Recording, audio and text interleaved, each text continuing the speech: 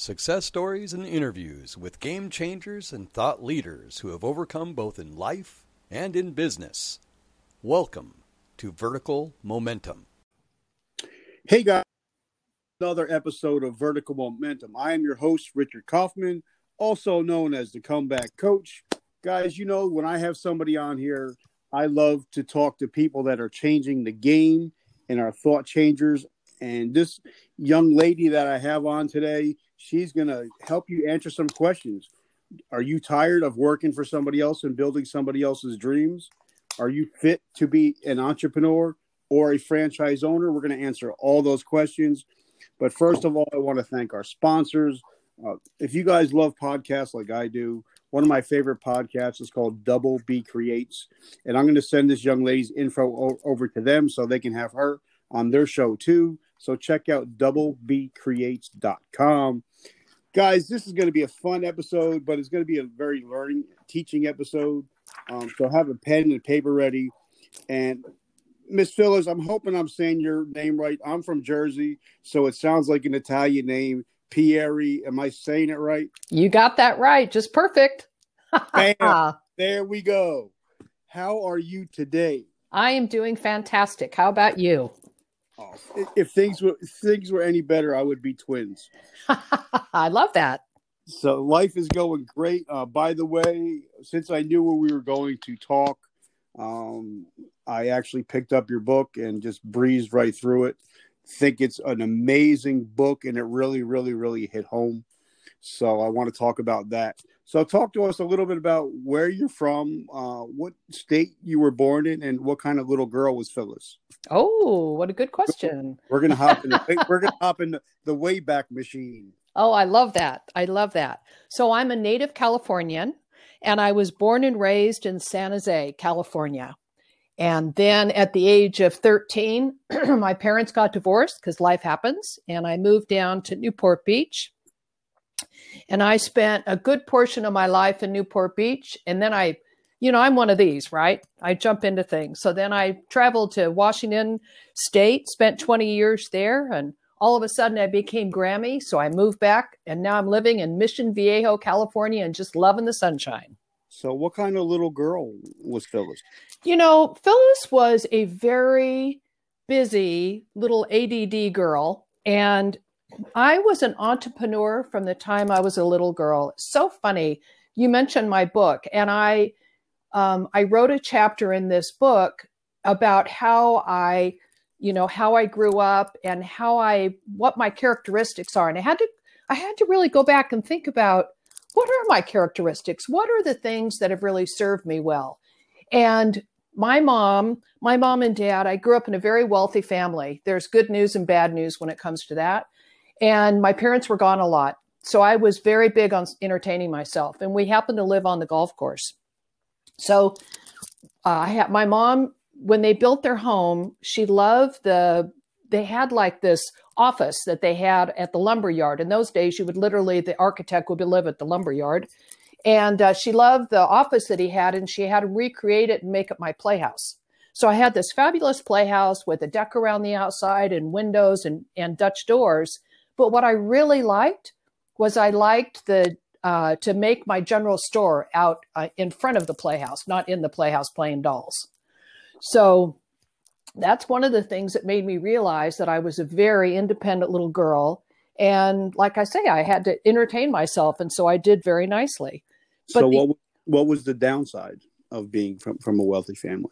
The downside was it was very lonely because my parents were gone a lot and they traveled. And so I was really raised by The Help, literally. And you know, when that movie, The Help, came out, I don't know if you ever watched it, Yep. But yeah, I resonated so much with that because I was the little girl that the ladies took care of, and the moms were out playing bridge and drinking and having a great old time.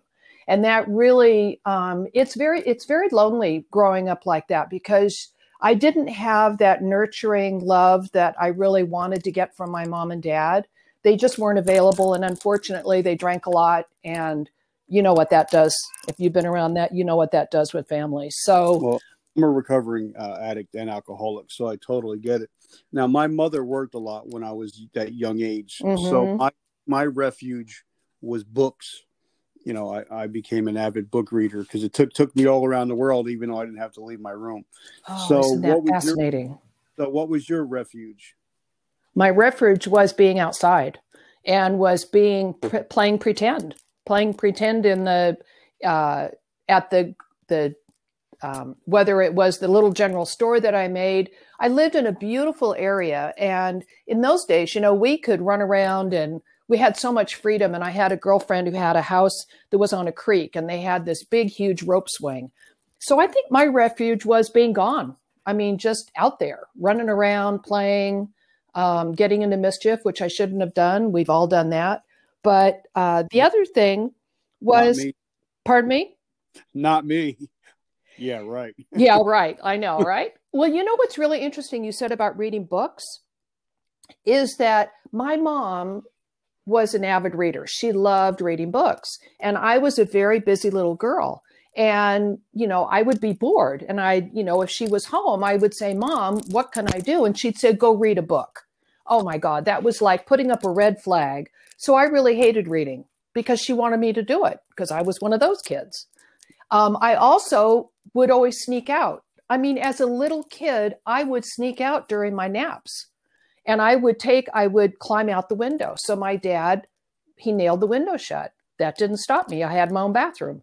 And so I climbed out the bathroom window, which was up high. And then I climbed down the trellis, took my stool with me, and went down to my friend Danky and climbed into his window.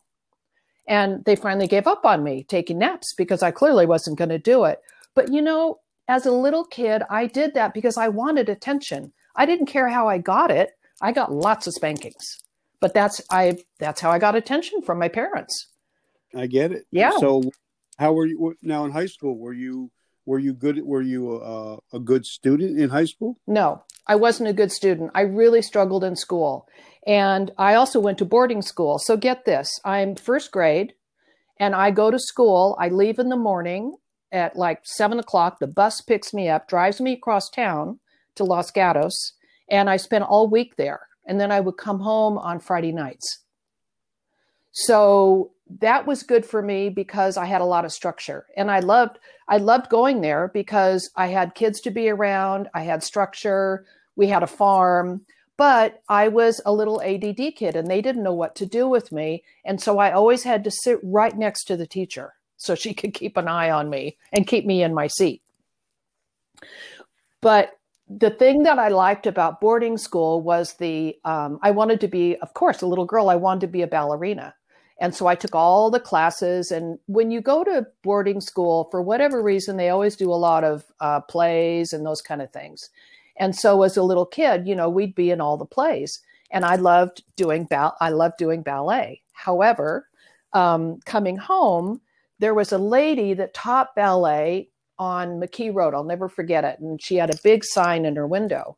And I used to ask my Mom, I really want to go take that class. But when you grow up in an alcoholic home, you find that your parents aren't really big on taking, at least mine wasn't, to take me to any of that stuff. So I didn't participate in that.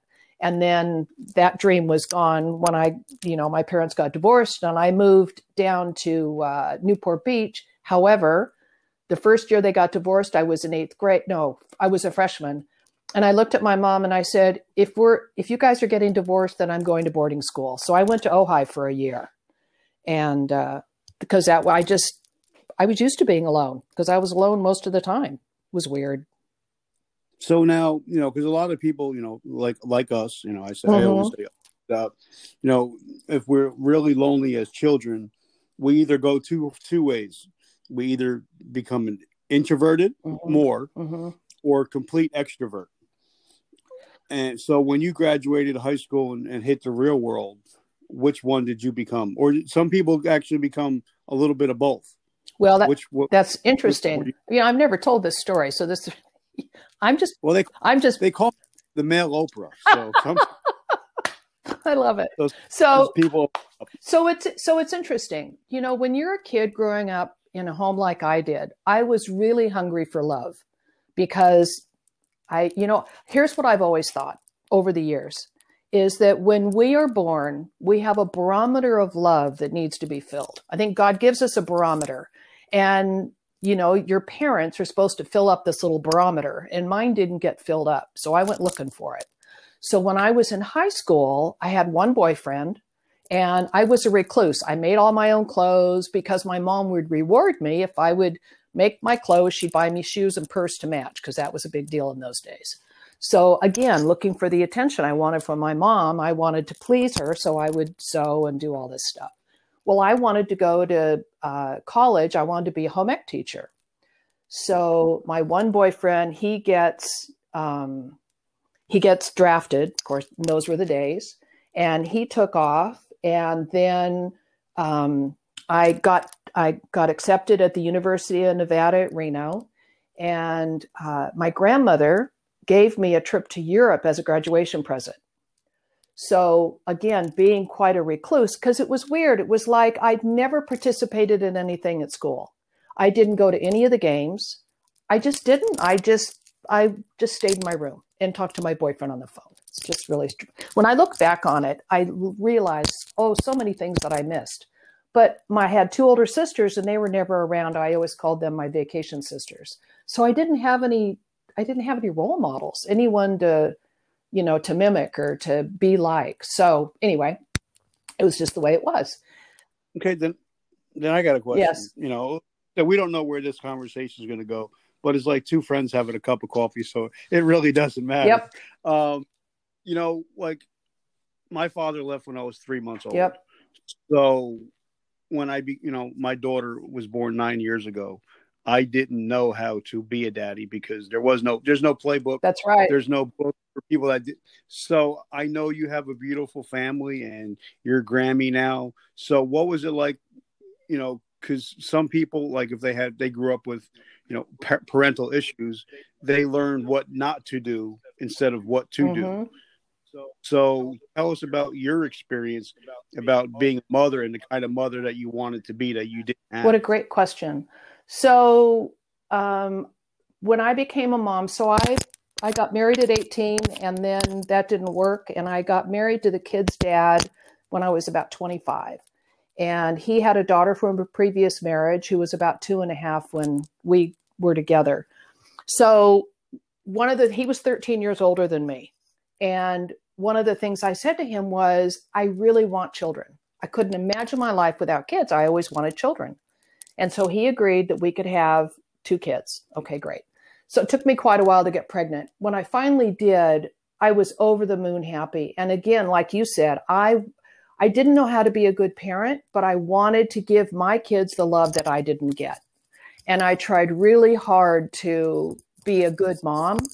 And then when my daughter came along and we spaced them out, I wanted them to be about 4 years apart. She turned out to be a special needs kid. And she's been the joy of my life, but she's been a huge challenge because when you've got a kid that's not, 100% all there, she has special gifts that other people don't have. But it's been, you just have to learn on the go. I don't know how to say it any other way. I mean, there are times, and I'm sure you feel this, there are times when I do things and I go, oh my God, I'm just like my mother. There's this coldness that comes out and I just want to slap myself. But there are things that are inbred in you that you can't, they're just part of your DNA. And I think when you can learn to pay attention and be aware of that, then you can stop yourself from maybe not being the perfect parent that you want to be. I love that. Like I said, this podcast is for people to learn, and it's a teaching podcast. Mm-hmm. How did you get into the world of business? What was your inroad? My inroad was actually Sir Speedy Printing. So this is funny. First of all, growing up, my mom never wanted me to be a waitress or anything like that because, it's all about ego. And so I never had the opportunity to do any of that, which is too bad. I think I would have enjoyed, because I love people. But my sister called me up one day. Now, mind you, I did not go to college because I got married instead. And then I thought, well, I'm married. I don't need to go to college. What do I need college for? Well, I was the Ozzie and Harriet movies that I grew up watching. So my sister calls me and she said, hey, we're having a trade show. And she was working for Sir Speedy headquarters at the time. She said, we need somebody to come down and stuff envelopes. Would you be willing? And I went, sure. So I went down and I started stuffing envelopes. And then the sales guy came in and he said, hey, Phyllis, we're doing this trade show. Would you be willing to, come be the hook on the, they didn't care what they called things in those days. So I said, sure. So I was the pretty blonde by the booth, letting people in to come in and talk to our sales guys. So sure, I did that, and I love people. So I'd sit there and smile and engage people and have them come in. And so Monday comes around, they ask me to come back to the office, and George brings me in a big stack of blue cards, and he said, hands them to me. He said, Phyllis, would you call these people and book appointments for me? I said, sure. I mean, it's just weird. I never was afraid. And that's that independent thing, right? I never was afraid. I just said, okay. Because I really believe it's so important that when the door opens, you should go through it. And I always did. And so that's how I started in franchising. Really, my first real job was in franchising. And so they moved me around the office. I mean, I worked as a receptionist. I learned how to do that. And the accounting department taught me how to use the tin key on the adding machine and all those different things.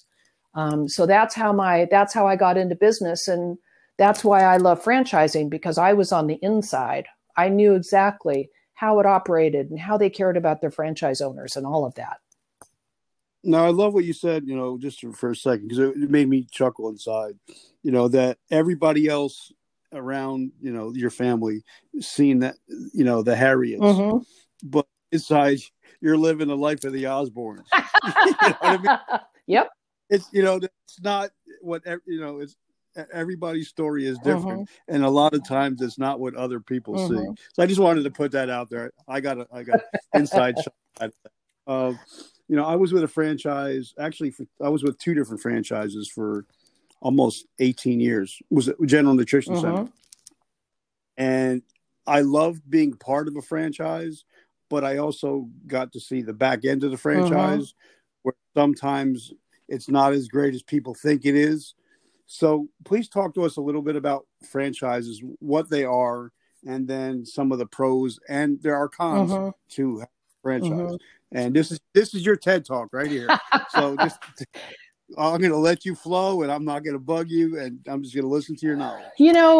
I think the thing that I really love about franchising is the fact that you are walking into a business model that's a proven model that, they know exactly how to help you to make money. And I think one of the mistakes that people make is they don't spend enough time on the front end, really understand that business and really validating whether they like the way the system works. Because the way you're so successful in franchising is to follow the system. And when I first started selling franchises for Sir Speedy, I went to the first convention, and I'll never forget going to the $1 Million Roundtable. Now, I'm older, and so $1 million in those days, this was in the early 80s, was a lot of money. And so I went to the $1 Million Roundtable, and, I passed my card, and I asked the person, what's your secret? And she looked at me really odd. She said, what do you mean? What's my secret? I said, well, I've gone back to work with Sir Speedy, and I'm going to be selling the 9 Western states. And I want to know what your secret is so that when I encourage people to join the team, that I can tell them what the secret is so they can also be part of the $1 Million Roundtable. And she just looked at me and she said, it's really simple. I follow the system. I said, no, seriously, what is your secret? She said, Phyllis, it may sound trite, but I follow the system. The system works. And, I've never forgotten that, because that really is what franchising is all about. It's about the systems that they've developed. Now, you and I both know, Richard, that there's good companies and there's bad companies. Not, I won't say bad, but I think, to me, the heart of the company is whether or not they care about their franchise owners. And if the franchise owners are their focus, that they want to do everything they can for those franchise owners to be successful, to me, that's what makes a good franchise company. Now, Sir Speedy was one of those. While they've suffered from the, digital technology, they are a fabulous company. I mean, they really care about their franchise owners. They, would do everything they possibly could to support them. and Team Logic is part of that group now, and they're doing exactly the same thing. I mean, they're building the same culture that Sir Speedy had, which is giving the owners everything they possibly can to help them be successful.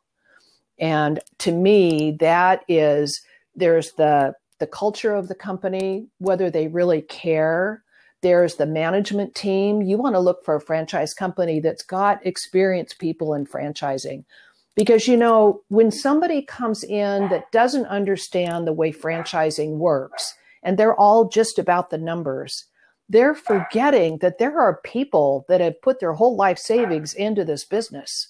And it's important that they do everything they can to help these people. It's not just about growing they need to grow, they want to make more money, but the owners have to be in on it. They're part of it. You can't just dictate to them because they're independent business owners, right? You've seen that. Oh, more than my share. Yes, I have. Yeah. So now, like when I talk to a lot of people about franchising, I just had one of my friends on. He's a veteran, and he actually that's his specialty is franchising. Most people don't realize that the biggest landowner in the world is McDonald's. Right. And McDonald's, let's be honest, they don't make the best hamburgers, but they have the best systems. Do. Yes.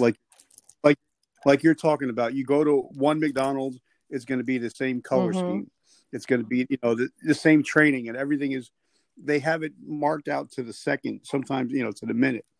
So if you're a free thinker, franchising might not be for absolutely. You. Yeah. So when the work that I do in trying to find the right people for my franchise partners, that's part of the work I go through, is trying to figure out whether you're too entrepreneurial. Because if you're too entrepreneurial, I want you to save your money and go do your thing, because they're not looking for someone to come in and reinvent the wheel.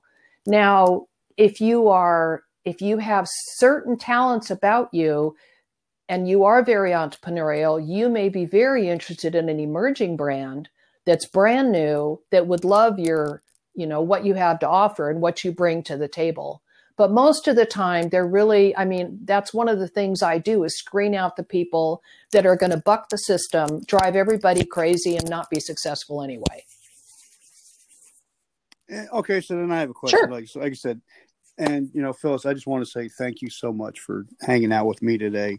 I'm truly appreciative and grateful. Well, I'm happy to be here. It's an honor. Like I said, I was with GNC and we were in strip mall. And a lot of companies, because I was reading in your bio, and of course I did a lot of research on you, by the way.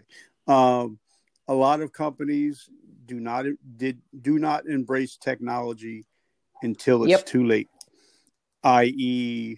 Radio Shack. Now GNC's pretty much hurting.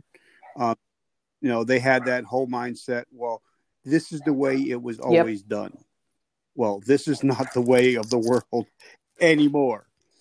So when you talk to franchises that have, like my partner, he just celebrated 25 years in business last weekend. Oh, good for him.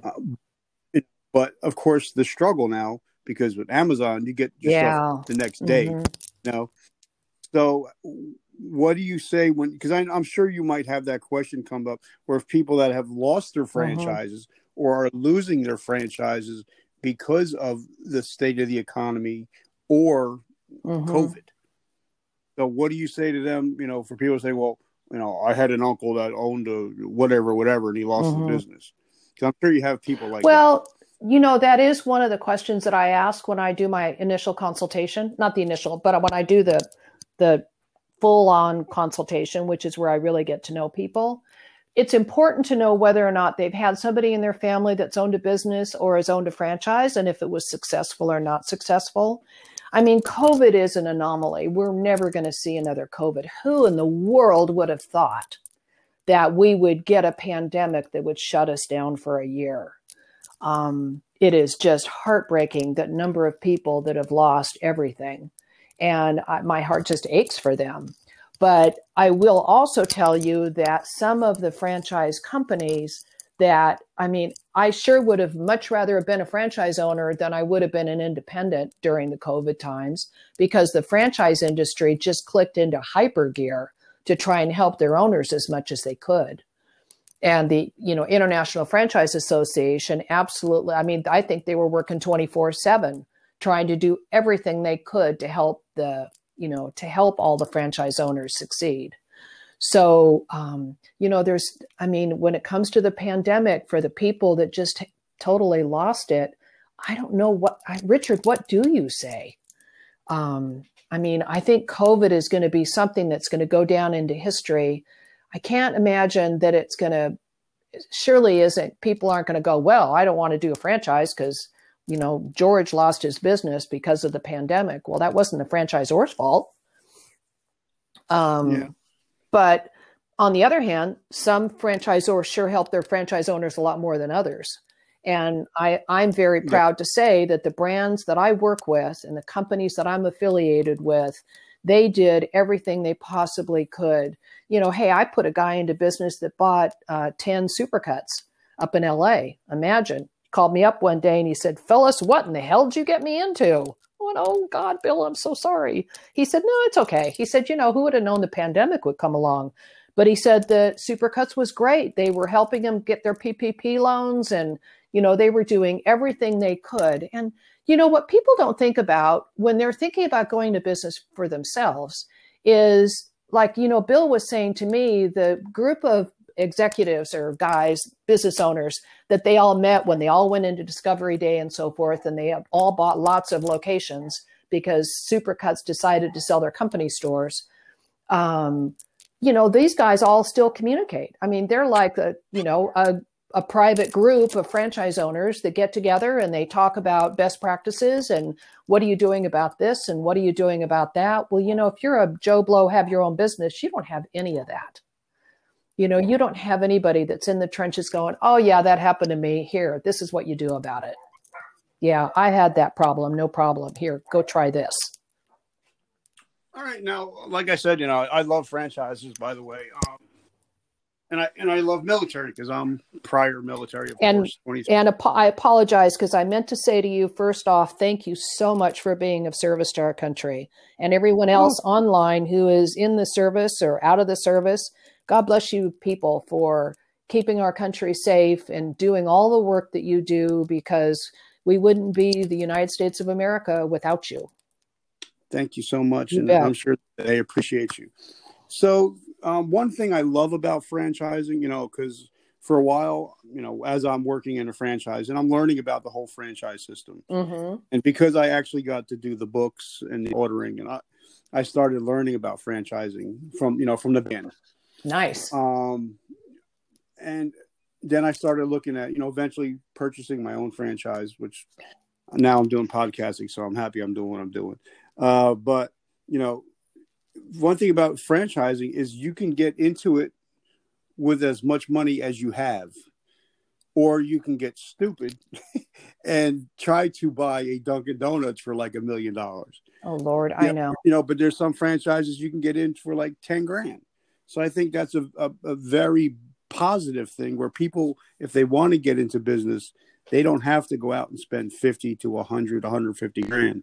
You know what I'm trying to say? So yeah, about some franchises that are good, something that they can get into for like a low budget when they're first starting out. Well, I think, so here's the thing. When I work with people, the thing you need to understand and think about is I want you to focus on what are you good at and what do you like to do and what skills do you bring to the table?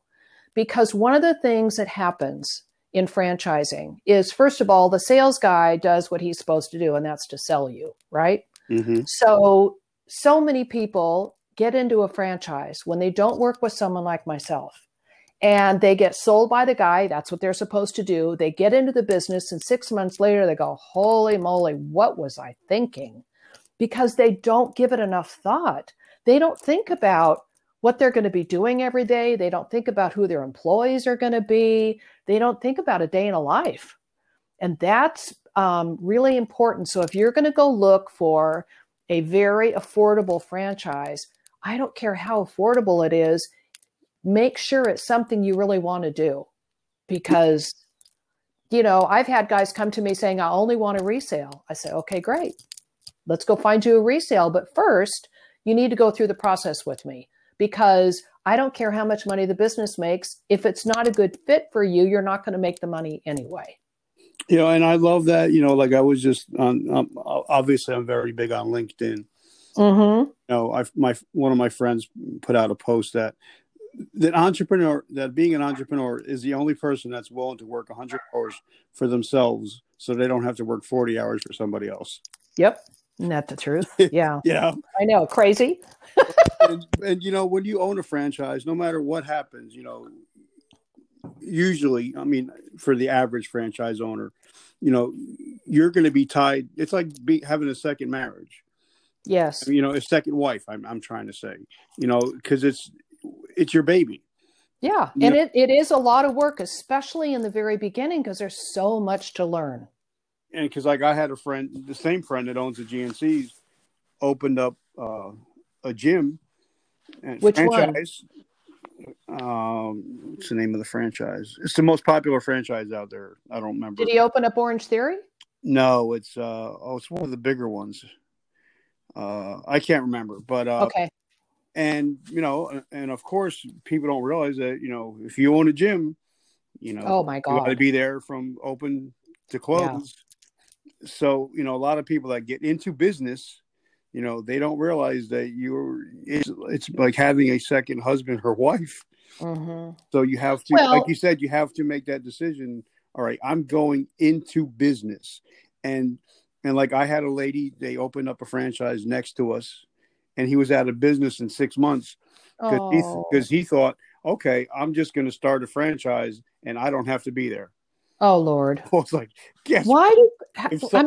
What island are these people living on? Yeah, it was like, okay, because I guess whoever told him that the gym or whatever it was, it's a manager-driven model. You don't have to be there, and it's like, all right, you have all these 18-year-old kids opening up the cash register, and if you don't think money's going to come up missing, then you're sorely mistaken. So you actually have to work in your business to be a successful franchisee. Well, and you also have to hire well. So I mean, it's the whole gamut. Now there are, like for instance, the hair care industry, they really are designed to be semi-absentee because that's the way they were built. You hire a manager and the manager hires the technicians, and your job is to oversee the numbers to make sure they've cut enough hair that day. If not, you send them tell them to put the flags out and the coupons at the grocery store. But you're right. No business is going to run totally absentee. That's insane. It's your business and it's your money. So love that. Yeah. So now, because of course I read your bio, I read your book, I read everything about you. Yesterday you. Yesterday was Phyllis Day, so I did everything I could, and we're, one of your things said, the average franchisee is from the ages of 40 to 73. Mm-hmm. So now, why would a veteran do well with a franchisee? Oh, I have my own opinion, but I want to wait to see what. Okay. So quite honestly, we love having veterans as franchise owners. It's very simple because you guys understand the value of following a system, and you have great leadership skills, and you know how to run a team. Franchisors like veterans so much, they give them a discount on the franchise fee because they know going in that they're going to be good owners. And, as we've talked about this, I would love to find veterans that I can help find the right brand, but I have a funny story for you.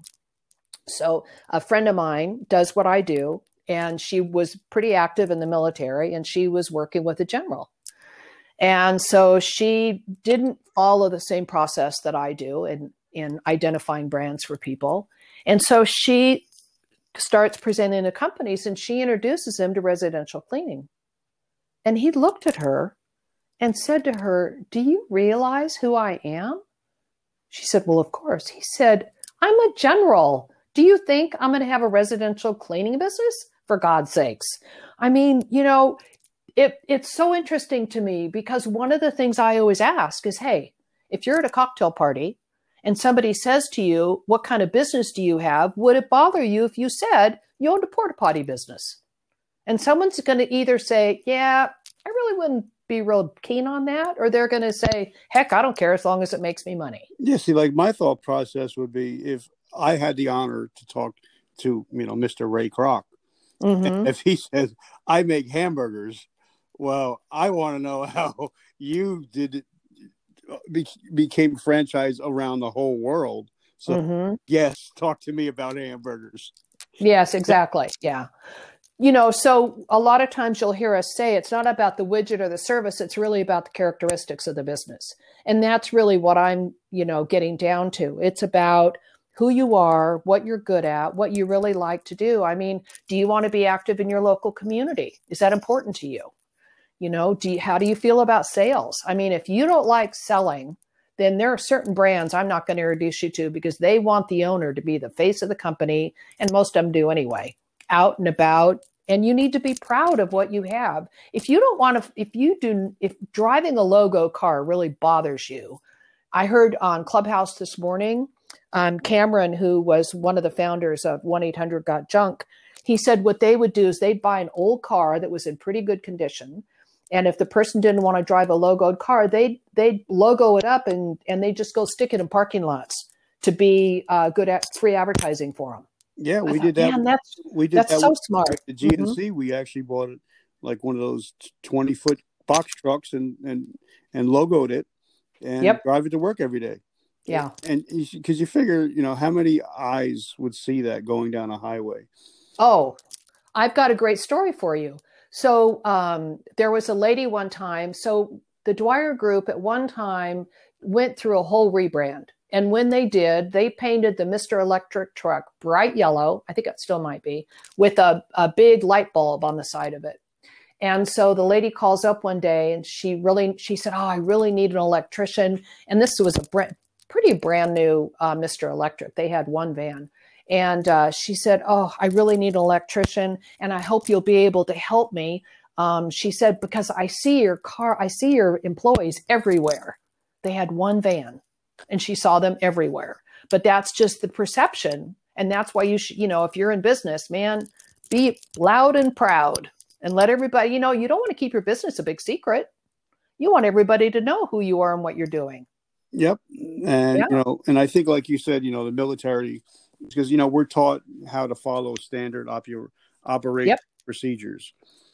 But now also on the flip side, and I'm sure you've talked to people where you're like, there is no way that they will do good as a franchise because they're, they have their own ideas that they want to put out there.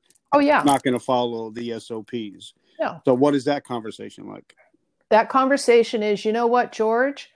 I think you're a great guy and you've got some great ideas, but you would waste your money buying a franchise because you would drive everybody crazy and you wouldn't be successful because you'd be constantly retweaking the business. So you need to go, go do your own thing. I really say that because I don't want to waste his time and I don't want to waste his money because he's not going to be a good franchisor and a franchisee. And my job, quite honestly, and the reason they pay me what they do is my job is to didn't mean that, is to identify those people and, let them know they need to go do their own genius attacks and they'll be very successful, I'm sure. Go get a business coach. And, like one thing I love that, one of the things you say is, love your job, but would you like to create more wealth with a semi-absentee business? Because a lot of times, like my friend found out, his name is Kumar. He's my best friend. And, nice. But hi, Kumar. Everybody knows Kumar. And a lot of times, like you said, you become the face of your franchise. That's right. And a lot of people knew his car. So if his car wasn't there, they would just pass on by. So sometimes I think, being the face of your franchise, if you want to have more than one location, something that you might not want to do is become the face of the franchise. Well, okay, so think of it a different way. And that is that I think one of the things that people struggle with is hiring the right people.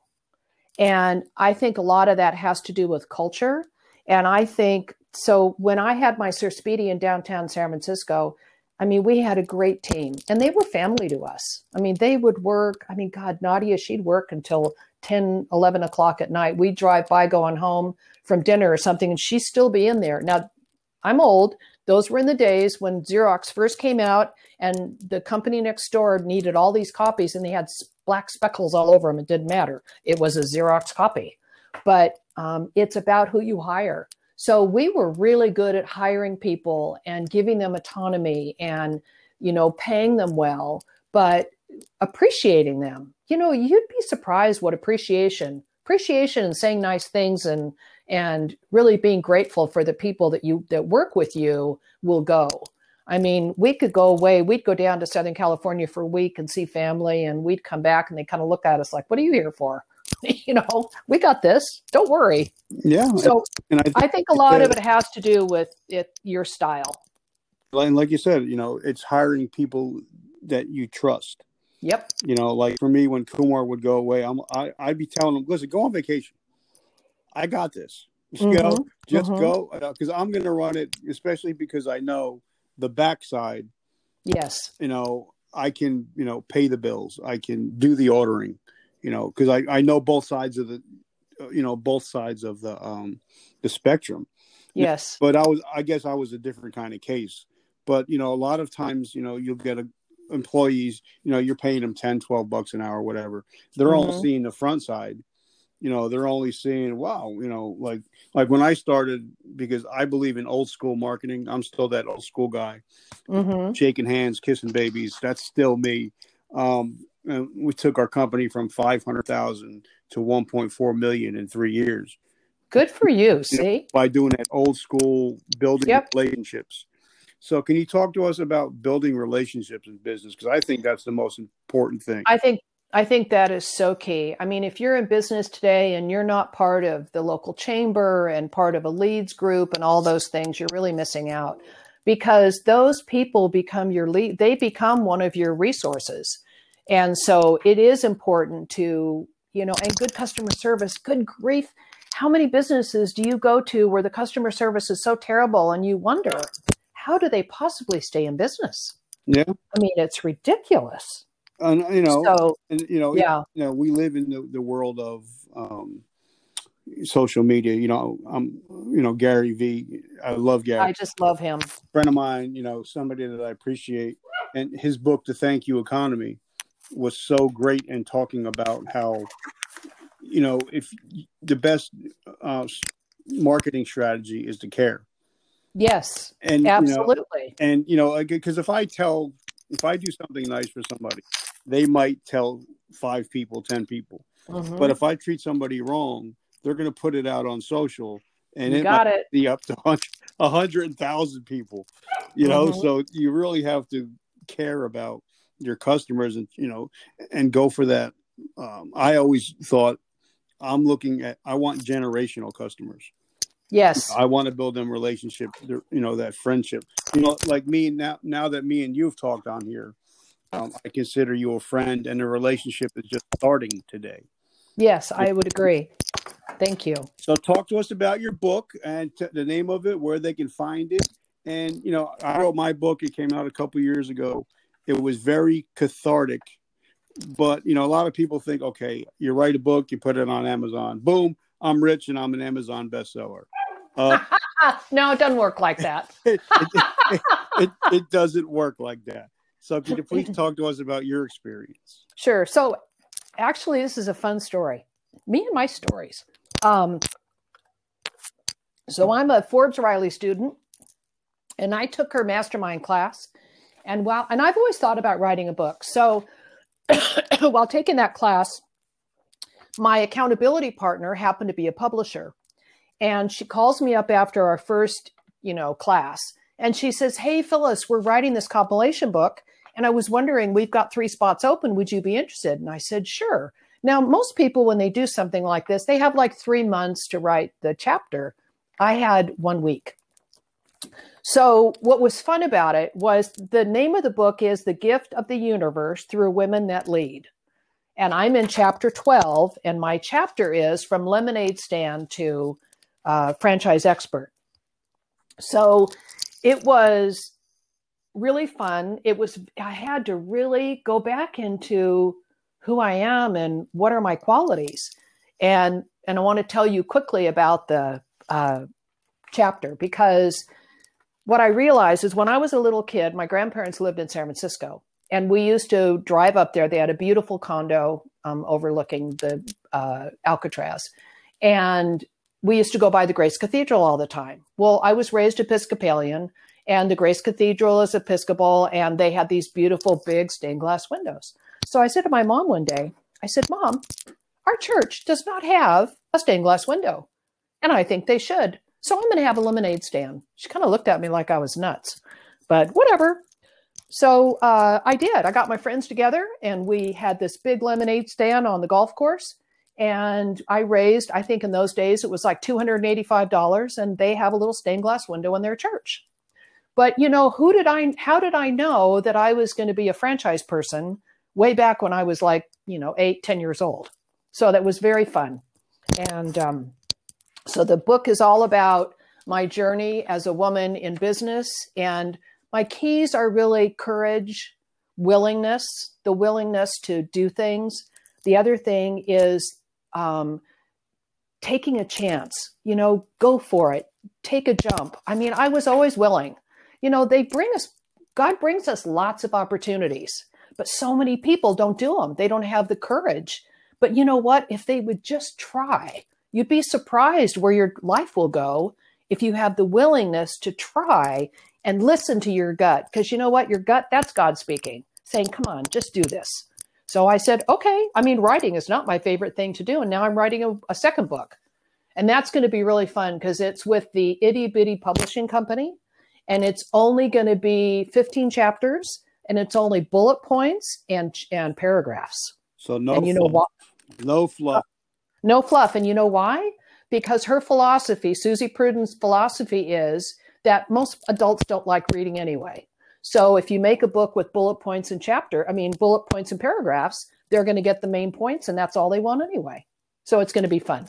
Okay, so now I got just 2-3 final questions. Then you're going to be on the rest of your day, and I get to hang out with my 9-year-old for the next 3 days. Oh, good for you, Daddy. Yep. So it's going to be staying in PJs and eating all the junk that we want. Disneyland Daddy. Yeah. So now, because there's a lot of, I think social media now has leveled the playing field for men and women in business. So for all the women out there that might be thinking, should I start a business? Should I not start a business? What is some of your advice to the ladies out there? Well, first of all, my advice is if you have a feeling you really want to do it, I think you ought to go for it. You want to get resources for it. Get a business coach. I promise you a business coach will make all the difference in the world. Or come visit me and let's see if I can find a franchise that would be a great fit for you. People don't realize that franchising can be very affordable. There's lots of options for financing these days between SBA, using a 401k, using an IRA, equity in your home. I mean, real estate prices have gone through the roof. So there's opportunities out there. And, we're seeing more and more women in franchising, and we have a lot of female CEOs, franchise CEOs. Yep. So last 2 questions. How do we find you? How can we get in touch with you? Where can we find your books and everything? So the book is on Amazon. And if you just go to my website, just type in The Franchise Lady and I'll pop up. So I rebranded myself The Franchise Lady a couple of years ago because of the chamber down here. And it's just resonated, and it's easy to find me. I'm on Clubhouse, Franchise Lady.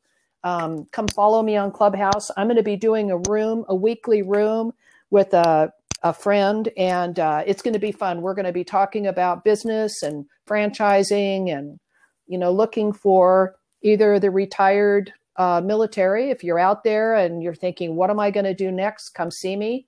I mean, franchising is a wonderful opportunity to go into business with a proven system, everything you need to get started, but you also has a built-in community. So you're going to start out the gate with people that are just like you, that care, and they've made some mistakes and they can shorten the time for you. So Phyllis, find me on Clubhouse. I'm Richard Kaufman, or Comeback Coach, and maybe we'll host a room together. Oh, that would be super fun. I would love that. This way we can get both the veterans and the civilian community in there talking about franchising. Perfect. So last question I ask everybody, and I get 100 different answers. I ask 100 different people. We live in a very crazy world right now. We're in COVID. And, we have grandparents homeschooling kids. So if I ask the average person to do something in 7 days, they're probably not going to get to it.